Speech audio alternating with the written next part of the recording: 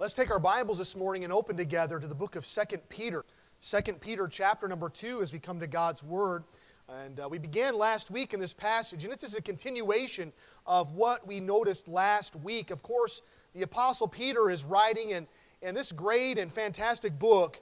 It's a short epistle, three chapters in length, but it is chock full of prophetic implications and promises, things that God has told us He's going to do, and that may I tell you, you can hang your hope on them. And I'm thankful that God's Word is true, aren't you? And that you and I have hope today because of Jesus Christ. Now, God has called us to live our lives for Him. And that's the basis, that's the foundation of this particular letter. The Apostle Peter has spent his life, for the most part, his adult life, serving Jesus Christ. As one of Jesus' disciples, he followed Christ. And, you know, Peter was not a perfect man by any means, was he? We oftentimes criticize him for his lack of faith. But even last week, we saw on Sunday night that he was the only one that got out of the boat. We're swift to judge Peter because he was swift to speak, wasn't he? And he oftentimes, maybe it was a nervous habit that he had, but when no one knew what to say, Peter was quick to open his mouth. And oftentimes it got him into trouble, but he was quick to act. He was a man of faith. He lived for the Lord. And now he's writing at the end of his life. He had just finished, many believe, to have written his first epistle to suffering saints, and now he's writing on the brink of his own death. Soon he would lay down his life for the testimony of Jesus Christ. He would actually be crucified upside down upon a cross for the cause of Jesus Christ. But he's writing now, bringing to our remembrance the things that God has instructed us to do. You and I are to live our lives faithfully for Jesus Christ. And that's the desire I have for my own life. I want to live my life as fervently for Jesus Christ now as I ever have. And I don't want there to ever be a time in my life where I look back and think, man, those were the good old days. Remember when I could do all these things? You know, remember when I served the Lord in such and such a capacity? I never want to allow that to come to be. I want to serve the Lord as fervently now in the present as I ever will. And I implore you to do the same. Serve Christ fervently in the present. Never retreat, never let up. Always serve the Lord with all of your heart. And now Peter, he shifts his attention here. In 2 Peter chapter 2, we see here that God is warning us. Last week we saw lessons surrounding false prophets and false teachers and how you and I are to live our lives for God now. But in verse number 3, the Bible says this, at the end of the verse, the Bible says, "And their damnation slumbereth not." It's important for you and me to be rooted and grounded in the truth. In a day and age when truth is up for debate, God's Word is truth. It's forever settled in heaven. This is truth. This Word never changes because truth never changes. The Bible says of our Savior, Jesus Christ, the same yesterday, today, and forever. And so we're thankful that Jesus Christ is the same. The truth never changes. But you and I, we must always work to keep our lives in line with the Word of God. And consider some of the warnings that Christ has given. Of course, we're living in the last days. I'm persuaded of this. But even since the time of Christ, we've been in the last days. As a matter of fact, even in chapter number 3, the Bible tells us of the timeline of the Lord. The Bible says, "Beloved, be not ignorant," in verse number 8 of chapter 3, "of this one thing, that one day is with the Lord as 1,000 years, and 1,000 years as one day." You know, you cannot put a time on Jesus' return. Only God the Father knows when Christ is going to come back and call His people home. But understand this, that this same Jesus, according to Acts chapter 1, will come in like manner. And you and I, we can be very thankful for the promises of God in His Word. But as we consider the time in which we live, the time, 2022, it's full of a terrible spirit, isn't it? The Bible warns us in 1 John chapter number 2 that the spirit of Antichrist is already in the world. The Bible says in verses 18 and 19 of 1 John chapter 2, it says, "Little children, It is the last time. And as ye have heard that Antichrist shall come, even now are there many Antichrists, whereby we know that it is the last time. They went out from us, but they are not of us. For if they had been of us, they would no doubt have continued with us, but they went out, that they might be made manifest that they were not of us. Understand that you are known by your fruits. By your works ye are known. And the Lord warns us here in the first 3 verses of chapter 2 concerning the work, the attitude, the motivation of these false prophets. But the world is marked by rebellion. It's marked by selfishness. It's marked by immorality. In 2 Timothy chapter number 3, verses 1 through 9, the Bible says this know also. In the last days perilous times shall come. For men shall be lovers of their own selves, covetous, boasters, proud, blasphemers, disobedient to parents, unthankful, unholy, without natural affection, truce breakers, false accusers, incontinent, fierce, despisers of those that are good. The Bible says traitors, heady, high-minded, lovers of pleasures more than lovers of God, having a form of godliness but denying the power thereof. And our response is this: from such turn away. The Bible says, for of this sort are they which creep into houses and lead captive silly women laden with sins, led away with diverse lusts, ever learning and never able to come to the knowledge of the truth. And then he names names. He says, now as Jannes and Jambres withstood Moses, so do these resist the truth. Men of corrupt minds reprobate concerning the faith. But they shall proceed no further, for their folly shall be made manifest unto all men, as theirs also was. You see, we need truth, don't we? Not only do we need truth, we need to obey truth, to walk in truth. I have no greater joy than to know that my children walk in truth.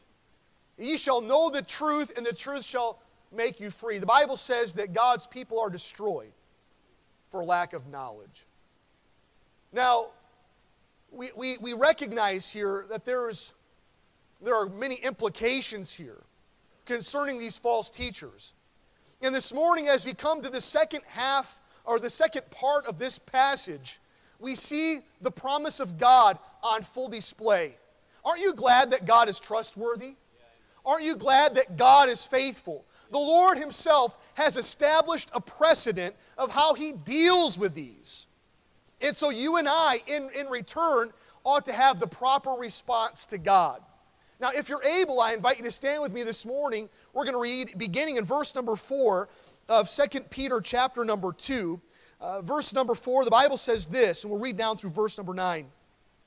The Bible says, "For if God spared not the angels that sinned, and cast them down to hell, and delivered them into chains of darkness, to be reserved unto judgment, and spared not the old world, but saved Noah, the 8th person, a preacher of righteousness, bringing in the flood upon the world of the ungodly, and turning the cities of Sodom and Gomorrah into ashes, condemned them with an overthrow, making them an example that unto those that after should live ungodly, and delivered just Lot, vexed with the filthy conversation of the wicked. For that righteous man dwelling among them, in seeing and hearing, vexed his righteous soul from day to day with their unlawful deeds. The Lord knoweth how to deliver the godly out of temptations, and to reserve the unjust unto the day of judgment to be punished." Father, we're thankful today that we have your word and that we can trust in it.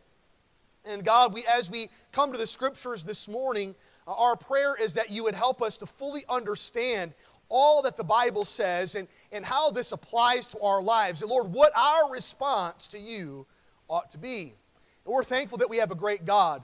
The Bible says, Lord, you tell us in Isaiah, saying, "Look unto me and be ye saved, all the ends of the earth. For I am God and there is none else." Lord, you are Almighty God. You're the Lord of hosts. You're the Ancient of Days. And Father, there's nothing hid from thee, and there's nothing too hard for thee. And so, God, today we ask that you would strengthen our faith, our hope, our confidence, and our resolve to live for you for such a time as this.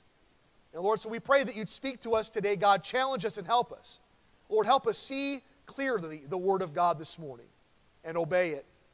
And Father, again, if there's anyone here today who doesn't know the Lord as their Savior. Oh, Father, our prayer for them is that today would be the day of their salvation. And we pray it in Jesus' name. Amen. You may be seated. If you're in the habit of marking things in your Bibles, I'd like to draw your attention to two words this morning found in verse number 4. Two words that just at a glance we may just pass over, but they're verses upon which the rest of this passage hinges. It's truly the key to unlock what the Lord is addressing here in these verses. The Bible says in verse number 4, it says, if God. Did you see that? It says for, then if God. If God. What does this mean? It means God knows what He's doing. It means that God is able. Do you believe that God is able this morning? And God has given us two profound illustrations from the book of Genesis to reinforce the fact that God is able. Christian, let me ask you a question. Was considering the magnitude of the flood, considering the power that God demonstrated when He rained fire and brimstone down from heaven upon Sodom and Gomorrah and the cities of the plain, those are two mighty, powerful examples. And we consider the problems that we have in our own lives. If God can do that, if God can save Noah, if God can deliver Lot, what can't He do in your life? If God can do that, what can't He do for you? Sometimes life is difficult, isn't it? Life is hard. Things happen that we don't understand. We ask questions that we will never know the answers to. You know, the great question that all men ask that no one knows the answer to is the question why. We don't know why God allows things to take place. We don't know why God does things. We don't know why God allows this to happen to one person and this to happen to another person. All we know is that God is able. And that God, may I tell you, God is faithful. David said that he had been young, that he had been old, and yet in all of his days, he had never seen the righteous forsaken or his seed begging for bread. God is able. The Bible says, now unto Him that is able to do exceeding abundantly above all we can ask or think, according to the power that worketh in us. Understand that God, Christian, your God, the God of this book, the Bible, is a God who is able. Yes, He is. And there is nothing too hard for the Lord. As we come this morning to God's Word, just by way of introduction, I want to invite you to turn with me, please, to the book of Genesis. Of course, there are many references here. And just a few weeks ago, I preached a message from 1 Peter. Peter references this again a second time. But so for instance, in 2 Peter chapter 2, the Bible says, for if God spared not the angels that sinned, but cast them down to hell, and delivered them into chains of darkness to be reserved unto judgment, and spared not the old world, but saved Noah, the eighth person, a preacher of righteousness, bringing in the flood upon the world of the ungodly. What does this mean? Well, it all begins in Genesis chapter 3. Turn there with me, if you would, please. Genesis chapter 3. We find here the fall of man. You realize that death had not come before the fall. God created all things good. It was very good. In 6 literal days, God created the universe. From nothing, He created everything. But by the word of His power, God created. In the beginning, God created the heaven and the earth. God made man in His image. In the image of God made He him. Male and female created He them. So we see that God created man. He placed them in the garden, and He gave them a command. So you can eat of everything in the garden, but of the fruit of the tree of the knowledge of good and evil, you may not eat it or touch it, lest ye die. That's the command. However, as we come to chapter 3 of Genesis, we find Satan. He has taken upon himself the form of a serpent and channeled his message to the woman, to the man, through this serpent. The Bible says in verse 1, "Now the serpent was more subtle than any beast of the field which the Lord God had made. And he said unto the woman, Yea, hath God said, Ye shall not eat of every tree of the garden. The woman said unto the serpent, We may eat of the fruit of the trees of the garden, but of the fruit of the tree which is in the midst of the garden, God hath said, Ye shall not eat of it, neither shall ye touch it, lest ye die. And the serpent said unto the woman, Ye shall not surely die, for God doth know that in the day that ye eat thereof, then your eyes shall be opened, and ye shall be as gods, knowing good and evil." So up till this point, man was innocent.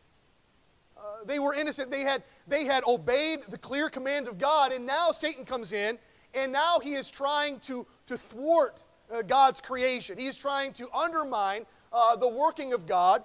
He's going to destroy by bringing sin into the world. And he accomplishes it. The Bible tells us that in verse number 6, it says, "And when the woman saw that the tree was good for food, and it was pleasant to the eyes, and the tree to be desired to make one wise, she took of the fruit thereof, and did eat, and gave also unto her husband with her, and he did eat. And the Bible says, And the eyes of them both were opened, and they knew that they were naked, and they sewed fig leaves together, and made themselves aprons." And the Bible says down in verse number 9, as the Bible says, "And the Lord God called unto Adam, and said unto him, Where art thou?" Adam, what? Do you think God knew where he was? You can't hide from God, okay? The question was not so much for God, but it was for Adam. "Adam, what have you done?" is in essence what God asked. "Adam, what have you done? Where art thou?" And God, we see the fall of man. And God addresses Adam, He addresses Eve, He addresses creation. Why did God... Look what the Bible says. Look in verse 15 of Genesis chapter 3. I don't want to get ahead of myself this morning.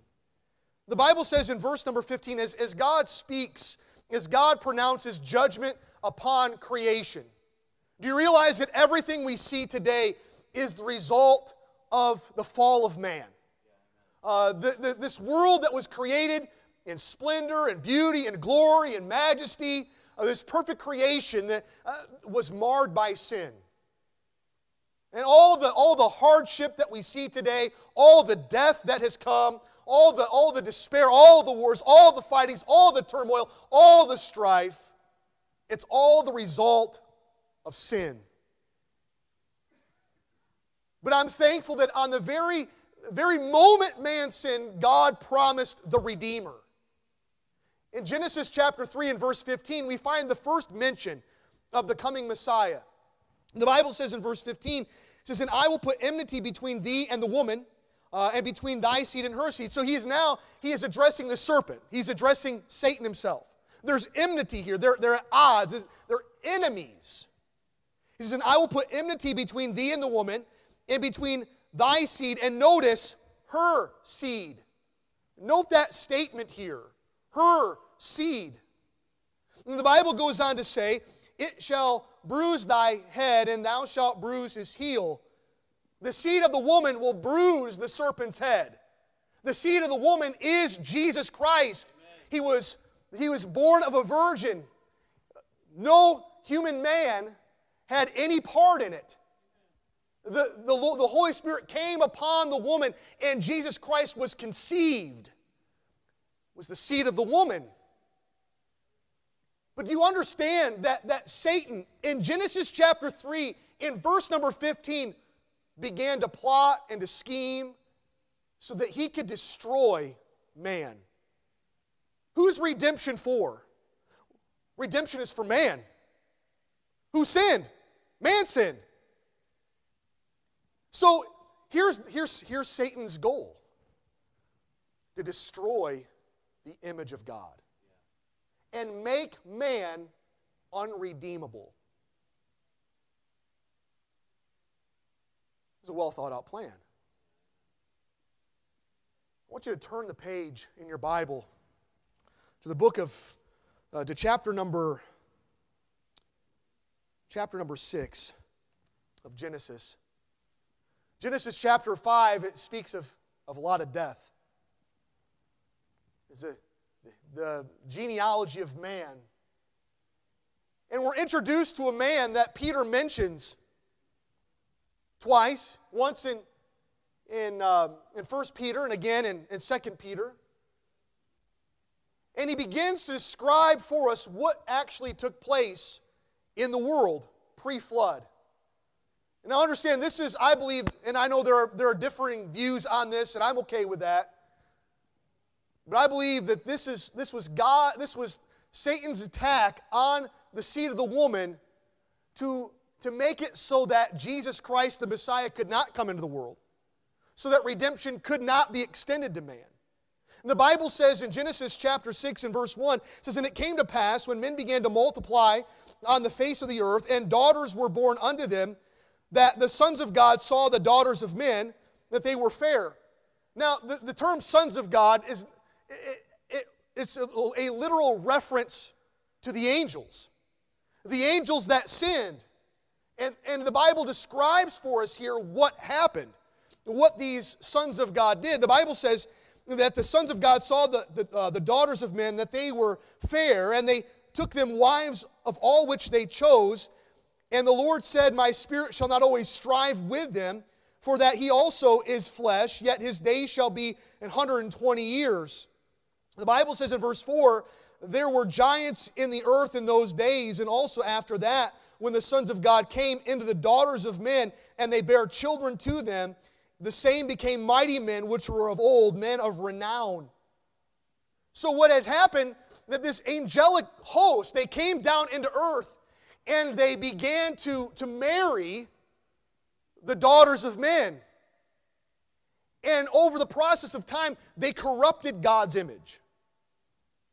Then we're introduced again to this man named Noah. The Bible says in verse number 9, let's just begin in verse 5. It says, "And God saw that the wickedness of man was great in the earth, and that every imagination of the thoughts of his heart was only evil continually. And it repented the Lord that he had made man on the earth, and it grieved him at his heart. And the Lord said, I will destroy man whom I have created from the face of the earth, both man and beast, and the creeping thing, and the fowls of the air, for it repenteth me that I have made them." But the Bible says in verse number 8, it says, "But Noah found grace in the eyes of the Lord." So amongst this whole generation of corrupt people, a wicked, terrible, awful ungodliness, there was one man. There was one family that had not intermingled with this corrupt race of people. Remember, they destroyed God's image. And now there's Noah and his family. But Noah found grace in the eyes of the Lord. The Bible says in verse number 9, it says, "These are the generations of Noah. Noah was a just man and perfect in his generation. And Noah walked with God." You know what that when the Bible describes Noah here, he's describing him not so much morally, though I believe he was a godly man. The Bible describes him as a preacher of righteousness. But when the Bible speaks of him as perfect in his generation, the term that God is using is the same word that he uses to describe the animal sacrifices in the law. Without blemish. He was without spot. He had not been he has not been corrupted by the angelic beings. I know this might seem strange, but God goes on and he describes what happened here, even in the New Testament. But the Bible goes on to say, it says, "And the earth was corrupt before God, and the earth was filled with violence. And God looked upon earth, and behold, it was corrupt, for all flesh had corrupted his way upon the earth. And God said unto Noah, The end of all flesh is come before me, for the earth is filled with violence through them, and behold, I will destroy them with the earth." And God instructed Noah to build an ark of gopher wood, and to pitch it within and without, and God brought 2 of every unclean beast, 7 of all clean animals, and they were in that ark with Noah and his family, and the flood came, and it destroyed all living. And really, the world in which we live today is a sign of all the cataclysmic, the catastrophic damage that the worldwide flood caused. The Grand Canyon, the mountains. Did you realize that on Mount Everest, there are ocean fossils on the top of Mount Everest? How did they get there? Flood. The whole earth was covered. All flesh was destroyed. The Bible, I want you to look with me, if you would please, in the New Testament, the book of Jude, that little one chapter book between 3 John and the book of the Revelation. And here again, God has told us in 2 Peter chapter 3 that He had placed these angels that had sinned, this great sin. He placed them, put them in chains in hell, and where they're currently awaiting judgment. The Bible says in Jude, in verse number 5, it says, I will therefore put you in remembrance, so you once knew this, how that the Lord, having saved the people out of the land of Egypt, afterward destroyed them that believed not. The Bible says in verse 6, says, the angels which kept not their first estate, but left their own habitation, He has reserved in everlasting chains under darkness on the judgment of the great day. And this, they left their first estate. They came, they did all of this sin. They destroyed the image of God. They sought to destroy the image of God. But if God did not allow what they did to hinder His plan. God in His power, in His might, in His love, in His grace still preserved humanity so that He could redeem man. And we look back in Genesis, if you would please, in Genesis chapter 18 and 19, we see here the reference that God gives to Sodom and Gomorrah. In Genesis chapter 18 and 19, we find something similar taking place. May I tell you, the sins of the angels in Genesis chapter 6 were the same as the sins of man in Genesis 18 and 19? How they went after strange flesh. And we see here that God dealt with that. There was Noah that God delivered. There was Lot that God delivered. You realize that God knows His own people? Yeah, praise the Lord. The Lord, if you know Jesus Christ as your Savior, He knows you. Amen. Your name's written down in the Lamb's Book of Life. You're never going to be forgotten. Yes. You'll never be forsaken. But the Bible says in Genesis chapter number 18, I like what the Bible says in verse number 14. Here's a great question for you. It's a rhetorical question. He says in verse number 14 of Genesis chapter 18, is there anything too hard for the Lord? Of course, He's speaking to Abraham and to Sarah. Sarah laughed because God told Abraham and Sarah that they were going to have a child in their old age when it was humanly impossible. Is there anything too hard for God?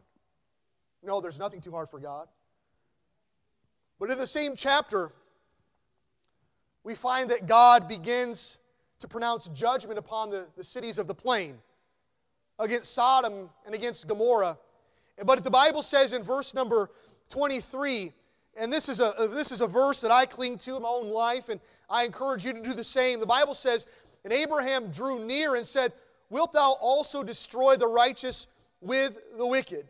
He says, peradventure there be 50 righteous within the city, wilt thou also destroy and spare not the place for the 50 righteous that are therein?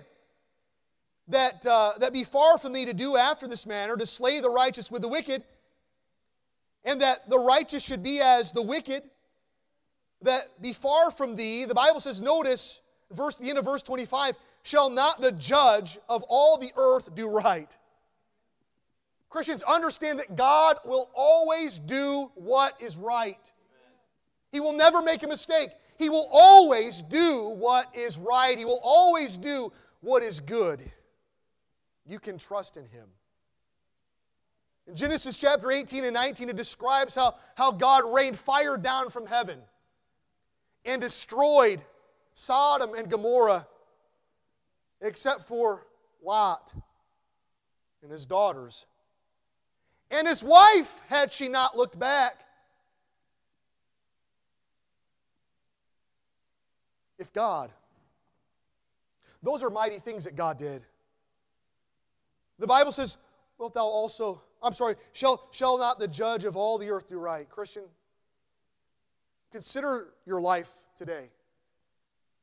The things that you endure, the things that you face, the problems that you encounter in your life. Will not the judge of all the earth do right? What does that mean? It means He's in control. When God appears to be out of control, He's in control. You know, we don't have this deistic view of God. So a deist believes that God created, but now God takes His hands off of it and just lets it run its course. That's not God. God is sovereign. God works in the affairs of man. God works in your life. We would refer to that as the providential care of God. And will He not do you right? He may not give you what you think you want. He may not allow things in your life that you deem to be pleasant and enjoyable. But I'm here to tell you that God will always do the right thing. Yes, He will. If God had not forsaken Noah, God had not forsaken Lot. If God, He will not forsake you either. So, if God can do that, what should my response to God be? I want you to look back with me, please, in 2 Peter chapter number 2. I want you to write down 3 simple lessons this morning. Our response to God. If God can do this, if God can do all things, if God can spare the righteous, if God can deliver from destruction, if God, then what should I do? Well, the first lesson I want us to take note of this morning is that we need to be faithful. Would you write that down? 2 simple words, be faithful. Consider Noah. For 120 years, he and his 3 sons, Shem, Ham, and Japheth, constructed that ark. And do you ever wonder what went on all that time? The Bible says the world was full of violence. It was a wicked place. It was pornographic. It was wicked. It was licentious. It was deplorable. It was so badly corrupt that God had to destroy all flesh. So what did Noah continue doing? He continued to be faithful. Look what the Bible says in verse number 4. It says, "For if God spared not the angels that sinned, but cast them down to hell, and delivered them into chains of darkness to be reserved unto judgment, and spared not the old world, but saved Noah, the 8th person." So if you were to read back in Genesis chapter 5, you see that he was 8 generations removed from Seth, the 8th person. The Bible says that he was a preacher of righteousness, bringing in the flood upon the world of the ungodly. He was a preacher of righteousness. He found grace in the eyes of the Lord. He was a man perfect in his generation. He would not allow himself, he guarded his family, he would not allow those he loved to become contaminated by the wicked, awful things of the world. He was faithful. And Christian, in the time and hour in which you and I live, you and I, in like manner, ought to strive to be faithful. Moreover, it's required in stewards that a man be found faithful. Be faithful. Don't surrender. Don't give up. Don't give in. Continue living for God. Even when to others, it makes no sense. Do you realize that there are people driving up and down this road today? And they look in the parking lot of this church, and they don't understand why you're here. Why? It's like the only day we have off. And they're at church. Why? What's the point? The point is there's a God that's worthy. Yeah, amen. That's right. The point is that there's a Savior who died for us. Yes. Praise the Lord. The truth is, there is no reason not to. Amen. Be faithful. Christian, be faithful. Just continue living for God. Notice the second lesson that we learned this morning. And it really has to do with Lot. And it's this, that you and I, would you write this down? Guard your heart. Guard your heart. The Bible says back in 2 Peter chapter 2, in verse number 6, he says, "And turning the cities of Sodom and Gomorrah into ashes, condemned them with an overthrow, making them an ensample to those that after should live ungodly." You realize just a few months ago, there was an article online. They believe they found the location of Sodom and Gomorrah. And there are signs of fervent heat, like nuclear blast type of heat, that just incinerated everything and destroyed everything near it. How could this be? Because the Bible's true. Now, it was some scientific article, and they tried to excuse away the reality of God raining fire and brimstone down from heaven upon the cities of the plain. But the fact of the matter is, it's there. It's accounted for. There's signs of truth there. But what did Lot do? The Bible tells us in Genesis that Lot pitched his tent towards Sodom. And before long, Lot ended up living in the town, and not only living there, but occupying chief positions in the town. He sat at the gate of the city. It was a place of authority. It was a place of leadership. You know what Lot did? Lot failed. He failed his family. I mean, you read, for the sake of time, we can't go back and read everything that Lot did, but it was dreadful. Offered his own children to be abused physically. It's awful. Lost his children.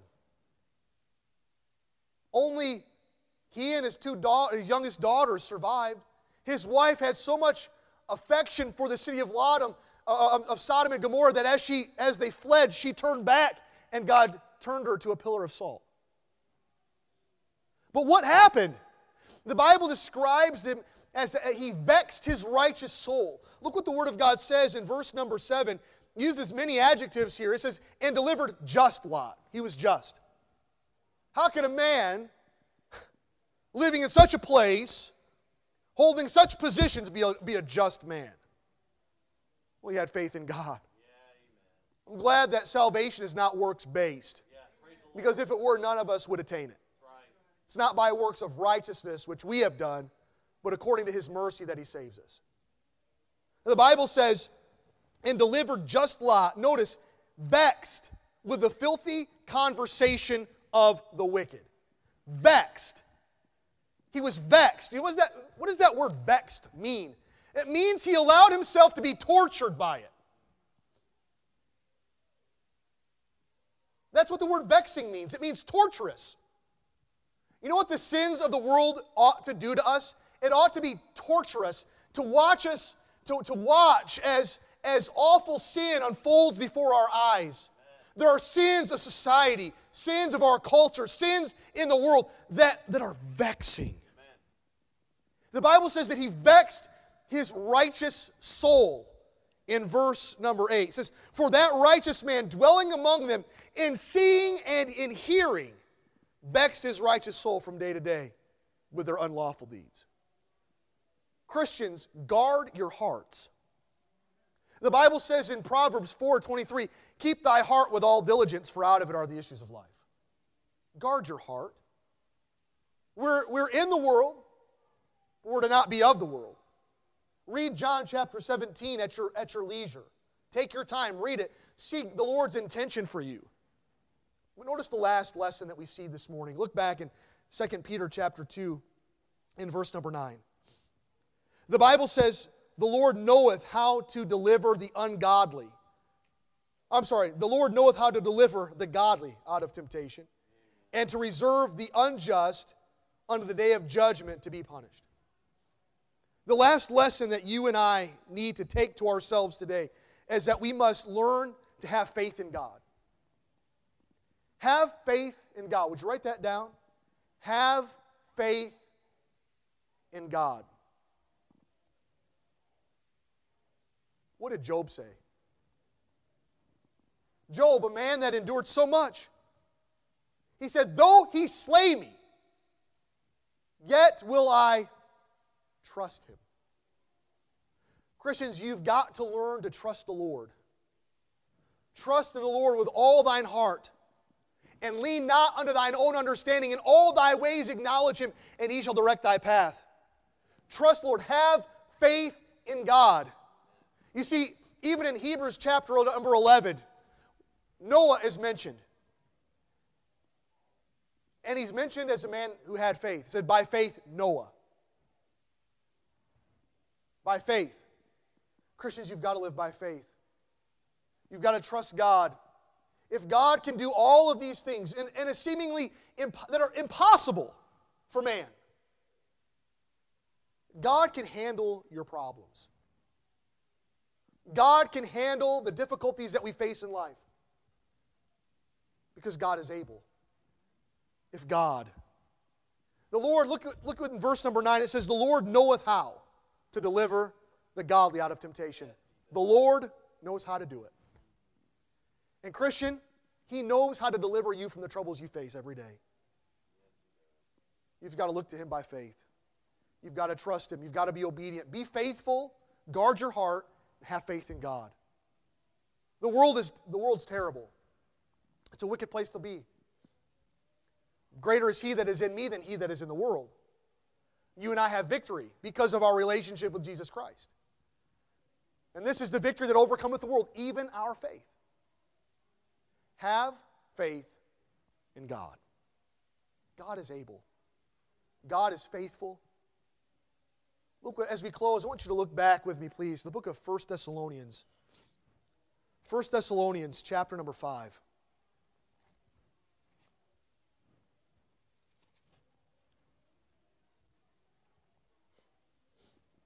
In verse number 9,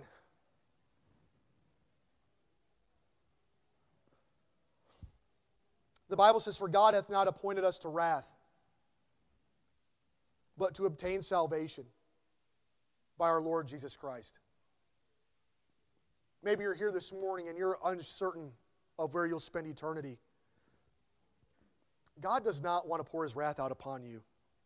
He will, because He's just and He's righteous. But God would much rather pour out His grace upon you. He would much rather you repent of your sin and accept Jesus Christ as your Savior. The Lord is not willing that any should perish, but that all should come to repentance.